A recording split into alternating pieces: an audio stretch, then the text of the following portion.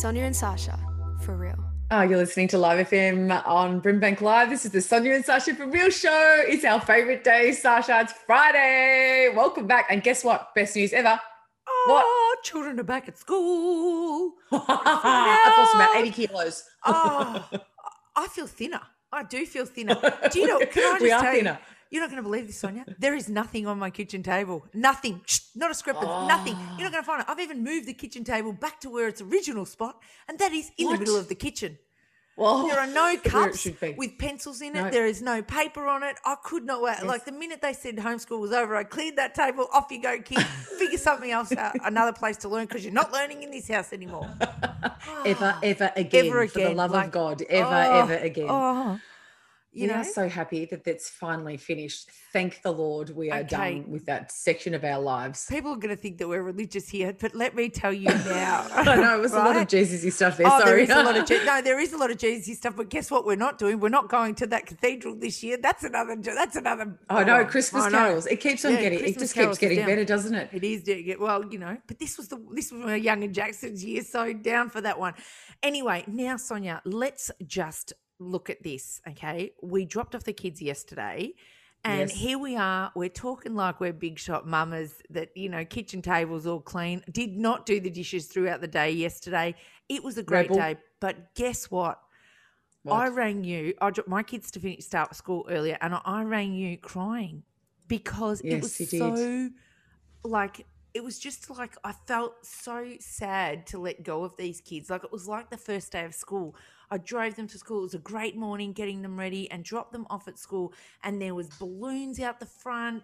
It was, you know, there was big welcome back signs. All the school banners and all that sort of stuff was out. All the teachers were out on the streets. I mean, it was like sports day on crack, right? It was absolutely, it was just so full on. And I dropped those kids out and I thought that I would have kicked them out, but I didn't. I got out of the car with my Uggs on, of course. And I got out of the car. No, I'm not putting on shoes. Don't you worry. My feet can't handle it.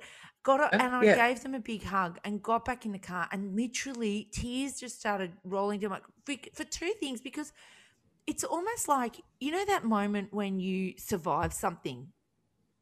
You know, like when you fall down and you don't cry and then someone comes up and says, "Are you right?" "Oh, I just fell down. Like that moment. Yeah. And That's then exactly I rang you how I and felt you as well. had that feeling too.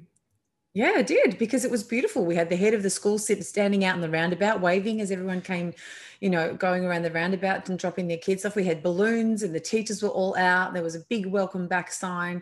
You know, it was just a beautiful thing. And it was right. I did feel a sense of accomplishment that we'd come through a really hard time. And now it was time to send the little babies off again.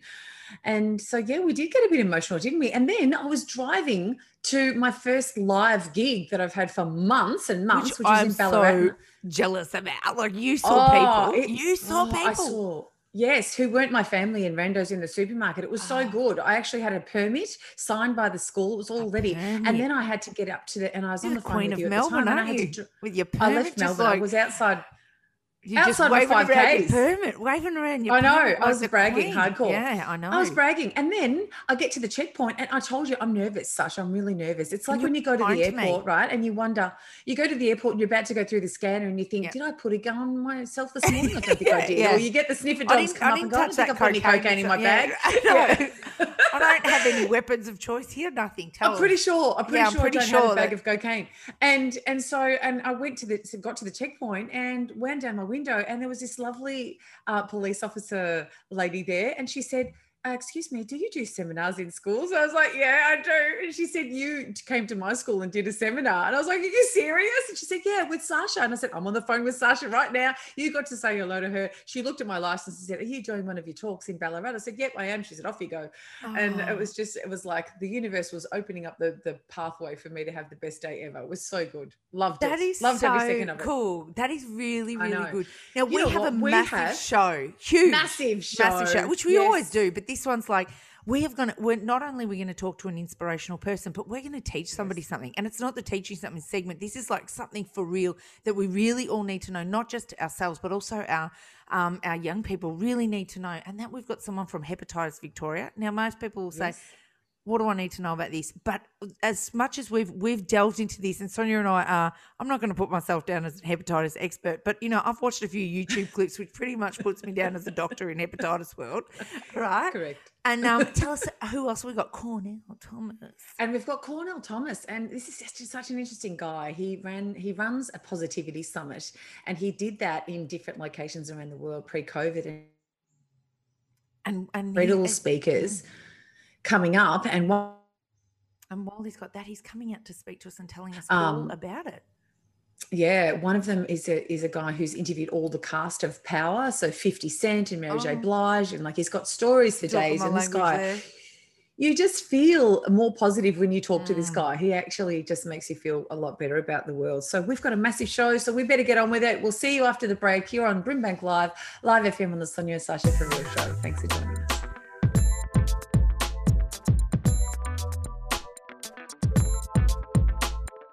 Sonia and Sasha, For Real.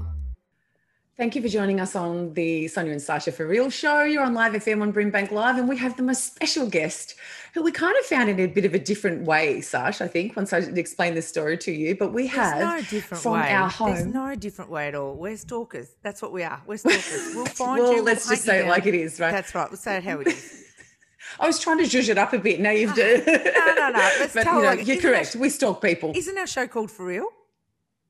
It is called For Real, and right, you so are right. stalking. I am CIA level at stalking, I've got to tell you. So we've got this fantastic guest with us, and it's from our home. So this is part of our New York Minute segment that we have on a very regular basis on our Sonia and Sasha For Real show. But this one is really special. So Cornell Thomas, it runs an international positivity summit. Don't we need some of that right now? He is an international speaker.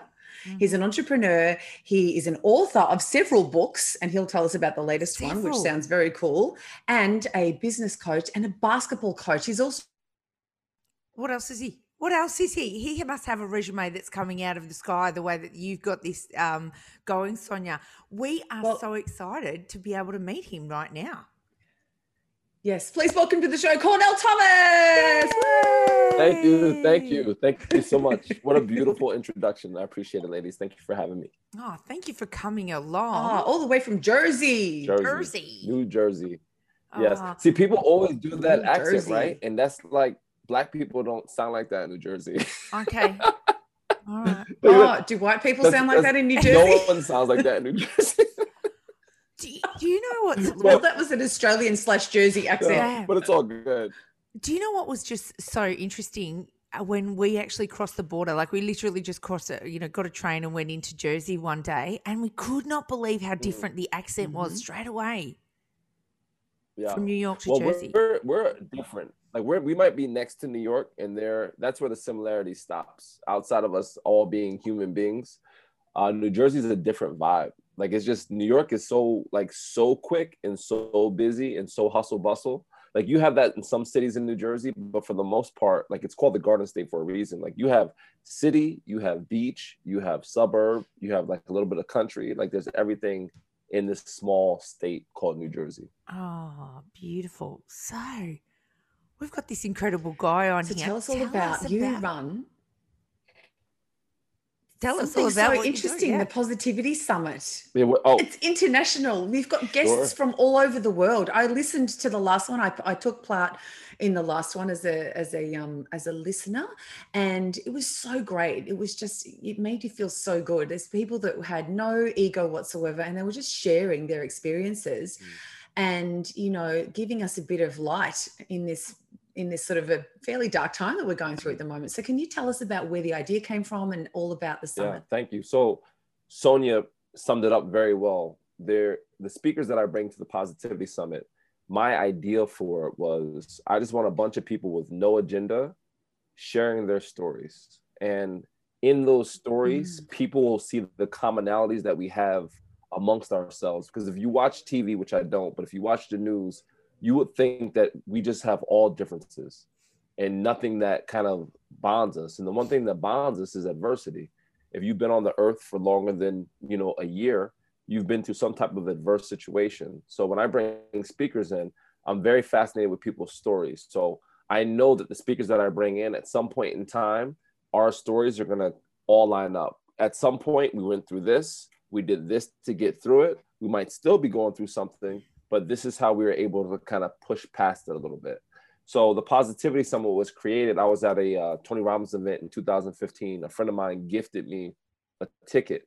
And this is when I was only like 2 years into speaking. And I was at the event. I'm like, oh, the event's cool. Like, it's cool. Like, you know, there's a lot of people. There's like a lot of good energy. But the price tag and just like, it was more like, you know, pump up, you know, like rah-rah, like motivation event where people are dancing around and chest bumping and like listening to bad techno music. And I was like, well, I love the energy of the event. The energy is dope. And Tony's a good guy. I said, but I want to run an event where it's not just for people that have a lot of money. I want to run an event where I have a millionaire sitting next to someone that doesn't have $100 in their pocket. I want to run something affordable where we're not just having me speak like, and I'm not saying Tony does, but like not just hearing my voice the whole entire time. I want people from all over the world to share their stories. Because my whole thing, I think one of the reasons that I was put on this earth is to connect people and to let people realize like we all have purpose.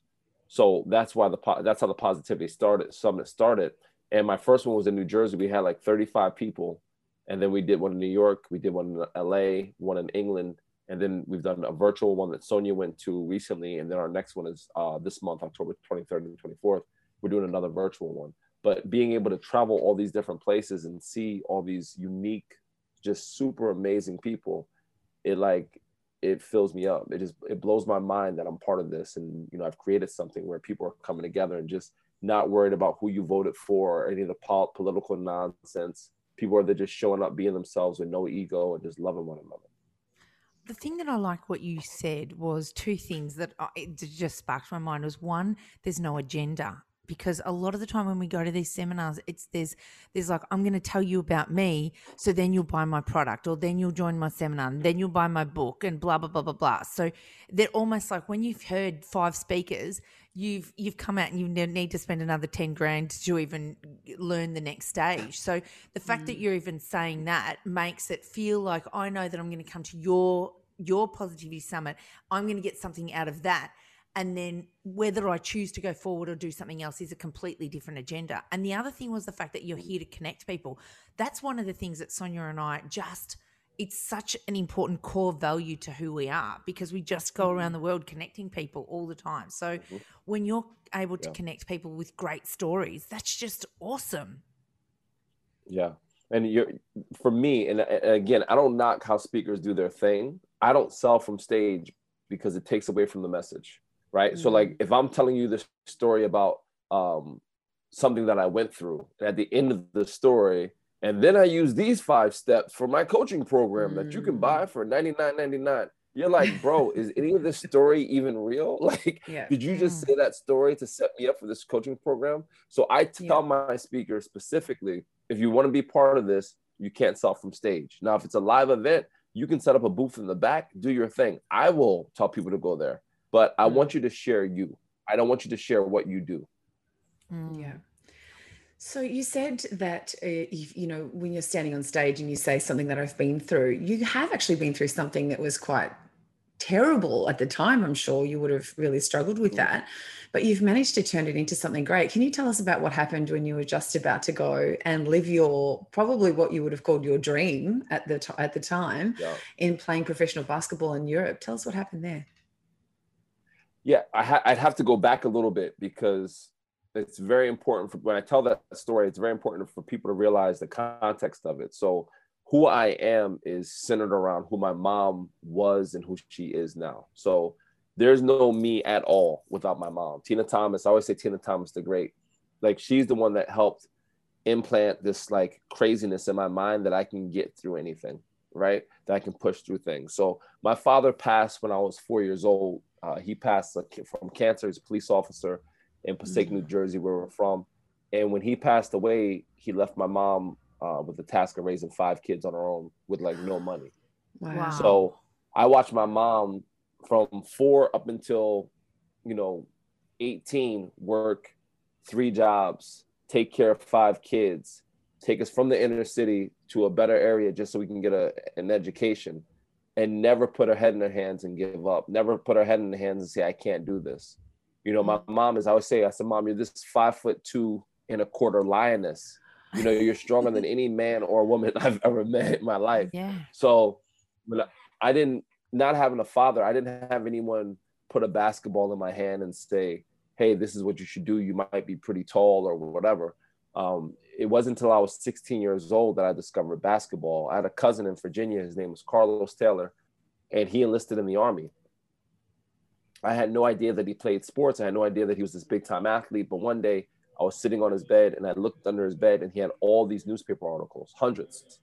And I saw a picture of him. And before that time, I didn't really play organized sports. So I didn't know they put kids in the newspaper, you know, for basketball or sports or whatever. And here's my cousin, like dunking a basketball. So I started freaking out. Like 16 is a like awkward age for dudes, like for, you know, guys and girls. But for me, I was at a stage where I didn't have any identity up until that point. People just knew me as, oh, that's so-and-so's little brother. Like there was nothing that I had a stamp on. You know, like some kids are like, oh, this kid's like super funny, or this kid's like good at sports, or this kid's a great dancer. I didn't have that. So when I saw my cousin in the newspaper, I said to myself, well, maybe this can be the thing that I do where people will know me for something, because I felt kind of not invisible. Like I had friends and stuff, but I felt like I didn't have, like no one knew me for anything. And I wanted to change that. So this is around the time where MC Hammer, the rapper, was out. So I had like, you know, one of those high top haircuts. Oh, like yeah. Haircuts. And the balloon pants. I had like I had two pair. Of balloon pants. Oh, you were a rich kid then. 2 pairs. Oh, no. Full commitment. Oh, no. It was commitment. And like my mustache barely grew in. So I was struggling. I was in a lot of friend zones. Like girls were not feeling me at that time at all. So my mom drove us back home and I found this little basketball in our basement. And I said, this is what I'm going to do. I'm going to play basketball. So I grabbed the basketball. I walked 3 miles to the nearest court. I went to the hoop. I threw the ball up. The ball went over the hoop and rolled down the hill. And I did that for about 2 more hours. And I realized that I suck at basketball. Like I'm terrible. Like it's not enough to just be tall and black. Like you got to actually be able to like play basketball. So while I was sitting there, this like little 5'8" Filipino guy came walking to the court, and he said, my name is Ray. Do you want me to show you how to shoot a basketball?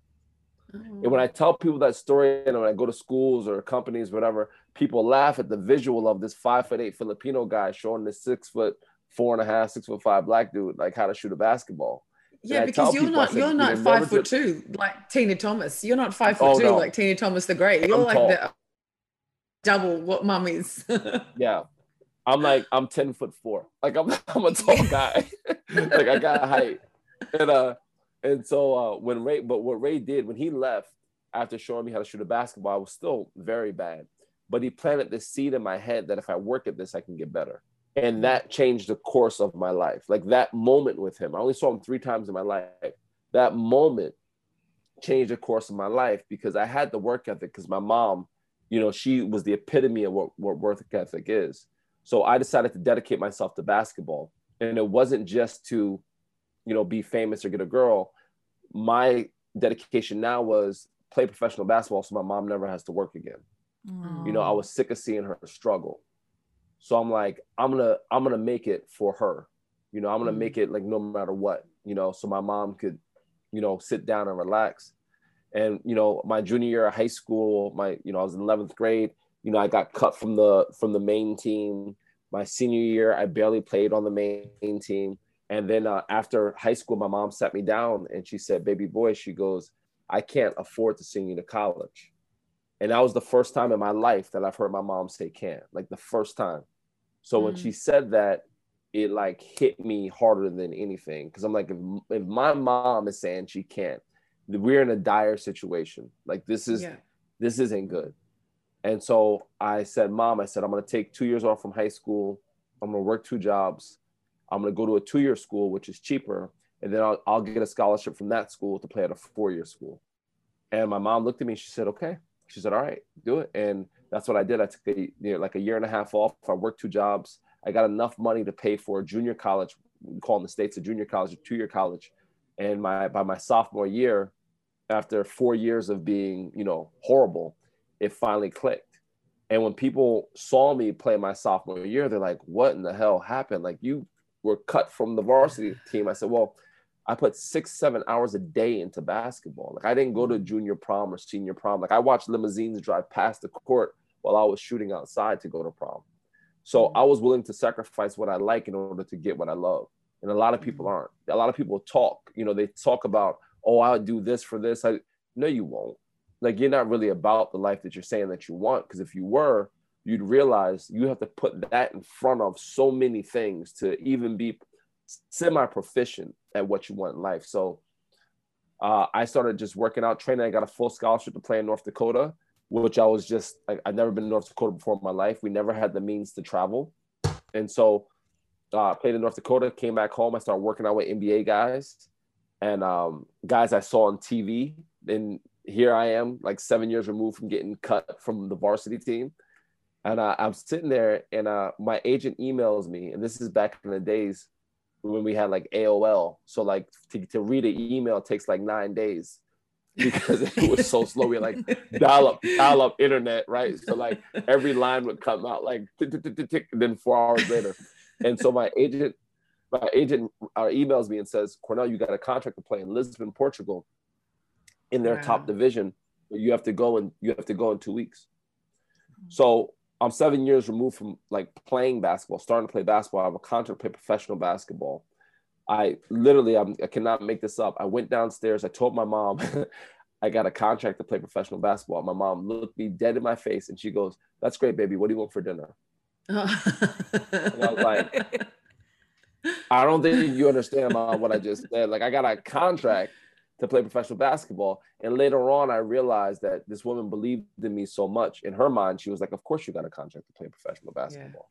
Yeah. Like, what else would happen? You know, like, that's how much belief. Like, when I talk about it, I get choked up because the faith that she had in me, she believed in me more than I believed in myself at that time. And I always tell people, if anybody believes in you more than you believe in yourself, it's going to be hard for your dream to happen. Like, you got to be your biggest cheerleader. Like, you have to believe in yourself more than anybody. And like now I believe in myself even more than my mom believes in me, which is saying a lot. So I'm a week away from going and, you know, fulfilling this dream that I thought I was supposed to fulfill. I thought this was my purpose, right? Be a basketball player. And I was out with some friends just shooting around and we started playing 3-on-3 and I go to the basket and I hear a pop, fall on the ground. My friends come running over. They go to help me up. I try to put weight on my right foot and I can't put any weight on my right foot.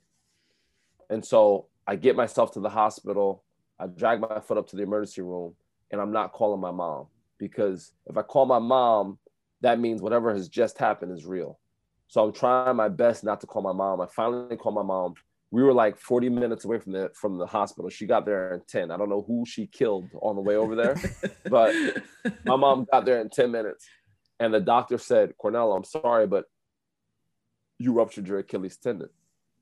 And so at that time in 2002, that's a year injury, right? Yeah. So that happened on a Sunday. I was supposed to leave that next Sunday, Monday, Tuesday, Wednesday. To this day, I can't remember. Thursday morning, they wheeled me in for surgery. Thursday afternoon, they wheeled me out with a hard cast from the middle of my thigh to the end of my foot. And then on Friday morning, my mom's kissing me on my forehead and I'm watching her walk to one of the 3 jobs I told her she'd never have to work again. And that to that date was the hardest. It was the hardest moment of my life because I felt like I let this woman down. Like all this woman, like her only dream and purpose in life was making sure that we were raised the right way. And I couldn't get that done. And so I'm going through, you know, I'm in my room by myself. There's no one in the house. And I'm going through all these 5 stages, right? Like they talk about when you get these 5 stages, like there's some monumental change that you have to do, right? And there's anger, there's denial, there's anger, there's bargaining, depression, and acceptance. And I'm going through all those 5 stages almost at once. And I'm in that 4th stage of depression where I'm like, cursing the heavens, you know, like, God, like, why would you, I don't drink, I don't smoke, I'm nice to people. Like, all I want to do is help this woman not struggle. And this is what happens. And I started to think about my mom. I started thinking about how we grew up and how sometimes we come home, the lights would be cut off because we couldn't pay the bill. And my mom would walk in the house, literally not break a stride and just start lighting candles and handing out flashlights. or we wouldn't have hot water. And my mom would take the cold water, boil it, put it in the bathtub, mix it, and we take baths. Like, this woman was about solutions and not problems. And here I am about the problem. And if you spend all your time on the problem, you have no more time left for the solution. So I started saying, like, okay, well, what's next? Because there's two things you can do when shit hits the fan, right? Like, you can be a why me person, or you can be a what now person. And there's a lot of why me people all over the earth, right? There are a lot of why, we see it. A lot of people are just, why me? Why is this happening to me? Why? Instead of saying, no, well, what now? Because when adversity happens, it's already in the past as soon as it happens. The words I'm saying, they're already in the past. The beginning of this interview is already in the past. As soon as you get to that point and pass it, it's there. It's in your rear view. So now the only thing you can do is look forward. I mean, you can look back and reflect, but what is that going to do in terms of you moving forward? So I called my best friend up, my buddy Kevin. I said, hey, man, pick me up on Monday morning. We're going to the gym. And he sounded like I died, because the people that were close to me, my inner circle, he was like, Cornell, what are we going to do? I said, just pick me up. And for the next 6 months, I shot from a chair. Now, that did nothing for my basketball game, but that did everything for my mindset, right? That did everything for me mentally, for me to get out of my room and move. And when people are going through stuff, I tell them, are you on your couch? And they're like, well, yeah, I've been on my couch for 3 days. I'm like, well, that's the problem. Get up, go for a walk, get out your freaking house. Like, you got to move, right? I know people talk about stillness, and it's true. There's times you need to be still. But when stuff hits the fan, there's some times where you just have to get up and just walk. Get up and just be outside. Get up and do I love something. this. I don't even want to interrupt you, but we have to go to a break. Cornell, please stick around, because we are so invested in this. We're like locked in. Sasha and I are going, all right, we've got to go for a break, but we don't want to stop him because it's really good. So just please stick around. Will you tell us the rest of this after the break? And then we want to talk about the Positivity Summit and who you've got. You've got some fascinating people who'll be. We'll see you back in a minute.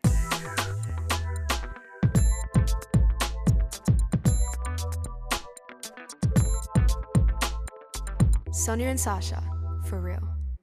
Welcome back to the Sonia and Sasha For Real show, Brimbank Live on Live FM. We have our big friend of the show now, we'd have to say, Cornell Thomas, all the way from New Jersey. And he's been telling us about his Positivity Summit, and the reason why this all began years and years ago was a what you describe on your website as being a career-ending injury that happened. And then you came back from that, and all of a sudden you've discovered that you had to find something else to focus on. Your purpose had to be something different. And so you've created this amazing event. And you're speaking all over the world. You speak with university students and secondary school students.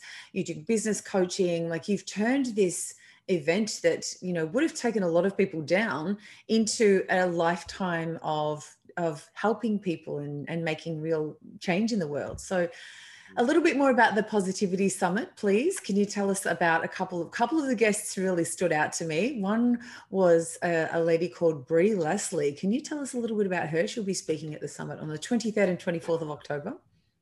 Yeah, Brie is amazing. She has a Fight Like a Girl movement. So every speaker that is speaking at the summit has started a movement or is a major part of a movement. So Brie, I don't want to tell her whole entire story because it's amazing, but she's a survivor of an attack. And then she started this Fight Like a Girl movement to empower women. And she's a beast. Like, when I first saw her post, I was like, okay, this is someone that I have to, at some point in time, I have to have her at one of the events, because, I have a daughter, and I love for my daughter to see positive, strong, women out there in the world. So Brie's phenomenal. And then the second person is that I thought was just stood out straight away. And that's because of my friend here, Sasha, who's obsessed with 50 Cent.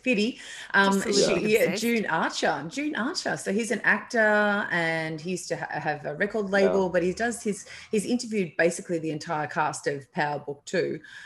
Which is the sequel spin-off from Power, would you say? So I was looking at interviews with 50 Cent and Mary J. Blige and all of these incredible people. So tell us about June. Yeah, June was actually the first speaker at our very first Positivity Summit. Oh, wow. So me and June go back away. June is just a great dude. He was in the entertainment industry. He had his own band as an R&B singer, and then eventually, started producing records. And now he's working with the Power Team as an interviewer, but he's a speaker and an author, just really dynamic, diverse human being, can do a little bit of everything. So now he's this 50 Cent has a show called This Is 50, and June is the main host on that show. So he interviews all the cast, different music acts, and people are going to be blown away by June. He's actually our first speaker on the October 23rd, the day of the October 23rd Positivity Summit. So how do we actually get tickets to this event? How do we get along? Because I think I need to be there. Are we going, Sonia? Yeah, I think you should be there. Yeah, in fact, Cornell has been very generously given us a ticket to give away. So you need to like the posts that are on our Instagram right now, and we're going to choose a very lucky person to attend the summit. And I was there. It's crazy o'clock in the morning for us to listen to you over here with the Positivity Summit, but I actually put my headphones in and was listening as I was, getting falling some rest at the same time. Yeah, falling asleep. I did. I fell asleep, and in the morning I was just so positive. I don't know what happened overnight. I had all this stuff in my head. If you go to our website, if you go to cornell-thomas.com, right on the front page, you can get tickets. This one is going to be recorded and sent to everybody that's in attendance. So if you are calling in, if you're checking in from Australia or Japan or, one of these far off places where the time doesn't work, you'll be able to go back and go through the whole entire summit. Yeah. So I'm super excited. And Sasha, I think we have to have you on here now. We have to have you as part of the Well, summit. now that I know that you've got Instagram and I can start to follow you on Instagram, I love that. Right. I absolutely love it. Now, you've actually even done a TED Talk. Yeah. How did you get the TED Talk? Well, it's funny because this is a lesson in, let your ego go to the side a little bit. So like 4 years ago, I put in for a TED Talk, and I'm like, I'm speaking. I just started, I think it was like, I just started speaking in England, and I was doing this professionally. So I'm like, I'll do a TED Talk. It's like half hour, 45 minutes away from my house. And I put in my information and didn't hear back. So I'm like, well, screw TED Talks, like whatever. Like, I don't need to do a TED Talk. Like, I'm doing this professionally anyway. And so a year later, and I put in one more thing and nothing. And I'm like, I'm done with these. This is, I don't care. Right. I'm already doing what I love doing. I don't need your TED Talk. I don't need you. I don't need no TED Talk. So about 2 years ago, I saw one, and it was like 45 minutes away, and it's in New Jersey. And I'm like, man, I was like, all right, I'll do it one more time. So I put my ego aside and put it in. And I heard back from the lady, and she goes, we love your resume, blah, blah, blah, blah, blah. We love seeing your videos. And then I didn't hear from her for like 2 months. And the talk was on March, and it was like the second week of February. And I still haven't heard back from her. And I just messaged her. I was like, hey, am I speaking in 3 weeks? And she goes, oh yeah, you're in. I was like, okay. So then I did my TED Talk. And what people don't understand, the lead up before the TED Talk was crazy. I was in the hospital the day before that talk. Like, no one knew. Like, and again, I haven't really shared the story except for to anybody, but that week I had the Positivity Summit that weekend. So that TED Talk was on a Tuesday. I was in the hospital on a Monday, did the TED Talk on Tuesday. And then that Wednesday, a very, very close friend of mine at the time tried to take his life. So that was my week. Right. And so and then I had the Positivity Summit that same weekend. So when I went to do my talk or whatever it was, I just talked about the week, like what happened.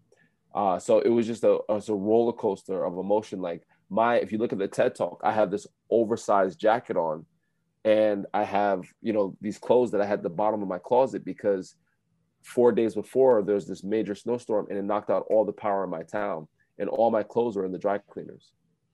So all this stuff happened, like literally the 10 days. It was just absolutely crazy. And then I did the TED Talk, and when I was in the hospital, I told the doctor, I said, if I want to run a marathon tomorrow, could I? And he goes, yeah. I was like, cool. Because I told everybody, I was like, my close family, I said, I'll die on that stage. I don't care. Like I'm gonna do that TED Talk. I don't care what happens. Like I'm gonna do it. And so I went out there and did it, and that was the story. It's so good, and that's often where the real stuff comes from, like the really good, juicy stuff comes from when we just be vulnerable and just let it out. I was watching a talk by Brene Brown the other day, and she said one of her major talks in her life was just getting up on stage, and she said, preaches vulnerability. And she said, how I go. And it was one of the most popular talks that she's ever done. Speaking of, superstar speakers, this is what's on your website, Mr. Cornell Thomas. The renowned Tony Robbins said of you, Cornell Thomas is an up-and-coming thought leader that will inspire you to not only do more, but be more. That is massive, our friend. What happened? How did this occur? Yeah, that's a crazy story. We don't have a crazy amount of time to say it, but I will do it very quick. When I went to that event in 2015, I went to the event because someone said that Tony Robbins was the best speaker in the world, and I'm like ultra competitive. So I'm like, I don't care who this guy is. He's not a better speaker than I am. Like literally, that was my mindset. Bring it on. Yeah. And so I went to the event, and I messaged him afterwards. I said, hey, because he was following me on Twitter, because I would send him a quote every day, and he started retweeting my quotes every couple weeks. He'd retweet a quote. You're a stalker like us. Yeah, well, I didn't stalk him. I just sent him a quote. You're on a different level. You're on a different level. We are. It's on our resume. Yeah, so he messaged me. I messaged him and I said, hey, I went to your event, and I told him why I went to his event. I was being honest. I said, but I got a lot more out of it. I would love for you to write the foreword to my next book. And he goes, Cornell, it'd be my pleasure. And it took a year for all this stuff to transpire. Like that's another day I will tell you that story, but it took a year for all that to transpire. But then he ended up writing that beautiful endorsement, and that was that. Wow. Unbelievable. Well, you've just made you've made some incredible things happen in the world, and we can't wait to get to the Positivity Summit, 23rd and 24th of October, which means in Australian time, that will be one day earlier. Day after. Yes. One day earlier. And so all of the information you can get on cornell-thomas.com. And thank you so much for letting us have a ticket to give to one of our very special listeners. I'm sure that their world will be changed like ours has been. And thank you so much for joining us today. We love what you're putting out into the world. It's made us feel more positive already. Cornell Thomas. You guys are amazing. Thank you so much. You guys are the best. I appreciate it. You're brilliant. Thank you for listening to the Sonia and Sasha For Real show. You're on Brimbank Live on Live FM.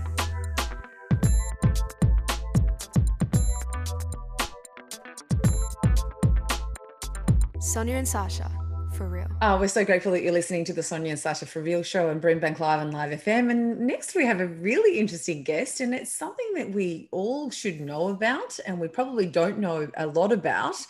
But it is hepatitis, and there's a few different kinds. Something pretty exciting has happened in the hepatitis world in the last couple of months, and we've got the world's best expert to tell us about this. Sasha, who have we got? We have the Health Promotions Program Manager of Hepatitis Victoria. We have got Martin Forrest. Can we give him a big round of applause for Martin, who's going to teach us all about hepatitis? Thank you. Thank you. I've had the injections, okay? I've had A and B, I think. Great. So, and I think I just had it because I went overseas and that was what I was supposed to do. But I didn't actually really know why I was even getting them and what was going to go wrong if I didn't get them. And now, since you come into our lives, I've been, obsessed in hepatitis and not catching it. So can you please, firstly, can you actually tell us what is it? Because it's an alphabet. Well, yeah, there is an alphabet of hepatitis, but hepatitis is really just a word that means inflamed liver. That's all it means. I think it comes from Greek or Latin or something like that. From the Greek. But hepatitis Victoria, we're really just concerned about viral hepatitis. So just as COVID is a virus that people pass around between each other, viral hepatitis, there's a whole lot of different types. There's hepatitis A, B, C, D, E, an alphabet there. But it's hepatitis B and C are the ones that are the real problem in Australia. And so Hepatitis Victoria, we're a not-for-profit organisation, we do a lot of sort of awareness raising, trying to get people to pay a bit more attention to it, because there's a lot of mortality associated with viral hepatitis. And every state and territory across Australia has got an organisation that does similar work. So, okay, you can get a vaccination against A and B. Is that correct? That's probably what we've had. Tell me about this C. Like, how do I protect myself from this C thing? What's this new C? Well, thing? hepatitis C, there's no vaccine for hepatitis C, but there's these amazing cures. Oh, you catch it? Well, this is the odd thing. It's blood-to-blood transmission, So someone else's blood has got to get into your body. And you think, oh, that's pretty unlikely to happen. Why would I be worried about that? The same's true of hepatitis B. That's transmitted blood to blood. But there's 500,000 people in Australia who are living with viral hepatitis. So things like sharing injecting equipment, getting a tattoo where the equipment's not sterile, body piercings. And it wasn't that long ago that they couldn't recognise it at the blood bank. And so a lot of people got it from medical procedures, like so women who were giving birth and haemophiliacs. And even today, if you go overseas and you get some sort of medical procedure, there's still a good chance you'll come away with viral hepatitis. So, yeah. Wow. Yeah. Wow. Yeah, I had no so- idea. Okay. I think probably one of the most these things that when we work with a lot of young people and people go off and get tattoos and people will, especially, you'll get drunk or you might go to Bali or something and you'll get a tattoo. We really want, and this is like really healthy young people that are going out and getting tattoos or, getting your it's just piercings. phenomenal. Like, it's so common, yeah. How do you protect yourself against that? Look, you've really, if you're going off to get a tattoo, my advice is talk to the tattoo artist and say, what's your infection control processes here? Like, how do you guarantee that because it's not just viral hepatitis you could catch HIV, you could get staphylococcus and all sorts of infections. So you want to know that they're using sterile equipment, or it's disposable equipment that they use once and then discard, or they've got something to sterilise it there. And that's really important because if they reuse it, you can look at it and think, oh, that's clean. There's no blood on there. But a virus is like minuscule. There's no way. And you only need one of these things to get into your body and the whole process kicks off, So if you're going to a tattoo, say, well, what's your infection control procedures? If they don't want to answer that question, go and find another tattooist, And reputable tattoo parlours are registered with their local council. And so they'll be inspected and they'll know all about it. But the problem we find nowadays is you can buy a tattoo gun on eBay for, $20 or something like that. And as you say, kids will have a party, invite their mates round, they'll practice a bit on each other. And that's the perfect scenario for transmission of either hepatitis B or hepatitis C.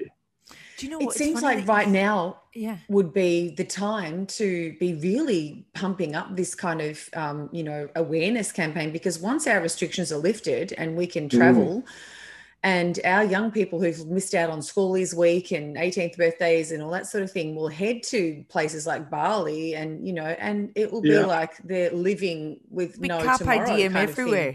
of thing. Carpe diem, putting it in just to remind themselves, no pandemics.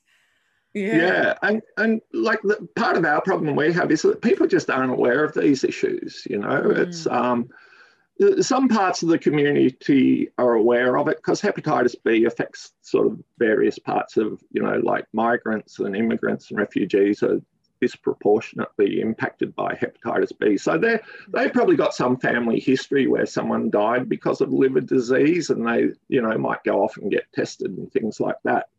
But, for people living in the suburbs, there is so much taboo about talking about this. There's stigma and discrimination.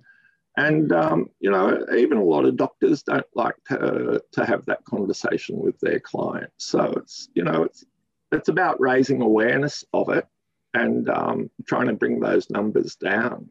It's actually really interesting that you said about the young people and tattoo guns, because I just was at a school early on in the year when I was allowed to go to the schools, and and a young person actually said to me she was expelled from school from bringing a tattoo gun to school, and they were all doing tattoos on each other, and we had this conversation, and I probably until this exact moment, until you said something, Martin, I didn't put too much of it. I thought, oh, well, you know, like teenagers do stupid things. If she wants to do that, you know. But now that you've said that, it just blows my mind, because the last thing that I would want is my teenager going to school and getting this tattoo that they would, and then not only would they regret, but then coming along with an illness that. Well, that's right. Yeah. And the problem with that is that you might not get any immediate symptoms. So you might go and, you know, get a tattoo with your mates and things like that. And for most people, there'll be no symptoms at all. And it can take 10, 20 years before your liver really comes under stress from the virus. Wow. So, you know, you'll be thinking, oh, I'm fine. You go off, you start a family and do all that sort of thing. And then all of a sudden you start getting this ache in your sort of your side and you're feeling a bit off colour. And, you know, the symptoms can be mild when they first start, but after a while, it will lead to liver cancer. And once you get that end stage progression of the disease is really rapid. So you can go for 20 years with no symptoms, and then within 6 months, you'll be living with liver cancer and, you know, your prognosis is not good. So it's a very deceptive virus, and that's one of the reasons why the numbers in Australia are so high, because people aren't aware that they've got it. So they think it's okay to sort of share their tattoo gun or get their ears pierced. Or, you know, when we were kids, we used to be blood brothers, you know, where you'd cut your thumb and rub it on each other and things like that. But, you know, there's just so many problems with that sort of stuff, you know. And as I say, 500,000 people in Australia living with viral hepatitis. That's you know, it's an epidemic. Oh, that's incredible. I just want to. I've heard the term a carrier of hepatitis. What's that? Oh, look, that's a bit of it's fallen out of favour, because that used to be talked about in terms of people who have got hepatitis B, and the reality is you've either got hepatitis B or you don't have it, you know, but. Sort of years ago, people used to say, oh, well, I'm a carrier, and that implied that there were going to be no consequences for them, you know. But if you're living with chronic hepatitis B, about a quarter of people who have got hepatitis B, if they're not managed by their doctor, will get liver cancer within about, you know, 20 years or so. So that's a term we really discourage using nowadays, because if you've got hepatitis B, you want to be managed by a clinician, because that transition from being healthy to having, you know, serious liver disease happens quite quickly. So people who have got hepatitis B should go off every 12 months and get a scan of their liver, and that's non-invasive. You know, it's just they rub a probe over your skin and things like that. But if you're living with hepatitis B, you've got to be very careful, because it's also a sexually transmitted infection. So you can pass it to your partner, and women pass it to their children during childbirth. So you want to be very aware if you have it. Oh, thank you. Oh, thank you so much for your information, Martin.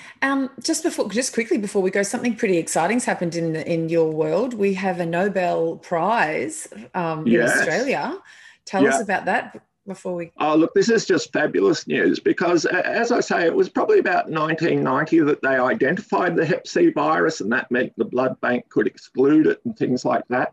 And so these people who have discovered it will save so many lives. I just want to end on a positive note, though. We've got vaccination for hepatitis B, so we can stop people catching it. So make sure you've been vaccinated, and a simple blood test will tell you if you have been or not. We've got these amazing cures for hepatitis C now, where you take a tablet a day for about 8 weeks and you can cure yourself of it. So the World Health Organization, the Australian government, and governments around the world said, let's try and eliminate this disease by 2030. So there's some good news there. We think we can prevent the suffering that goes with these conditions. Oh, that's incredible work. That's fantastic. That is really good. It's going to get my obsession now from watching everything about it. I'm going to go off and eat some broccoli. Sonia, you get your going, because that's what's going to rejuvenate our liver. Martin, thank you so much. It's been absolutely fascinating, because there's so much stuff out there to learn, and you've really taught us lots about hepatitis. Thank you so much. Oh, it's been a real pleasure. Thanks for having me on your show. And you can get some more information .org.au. Have the best week, everyone. You've been listening to the Sonia and Sasha For Real show, Brimbank Live on Live FM. We'll see you next week.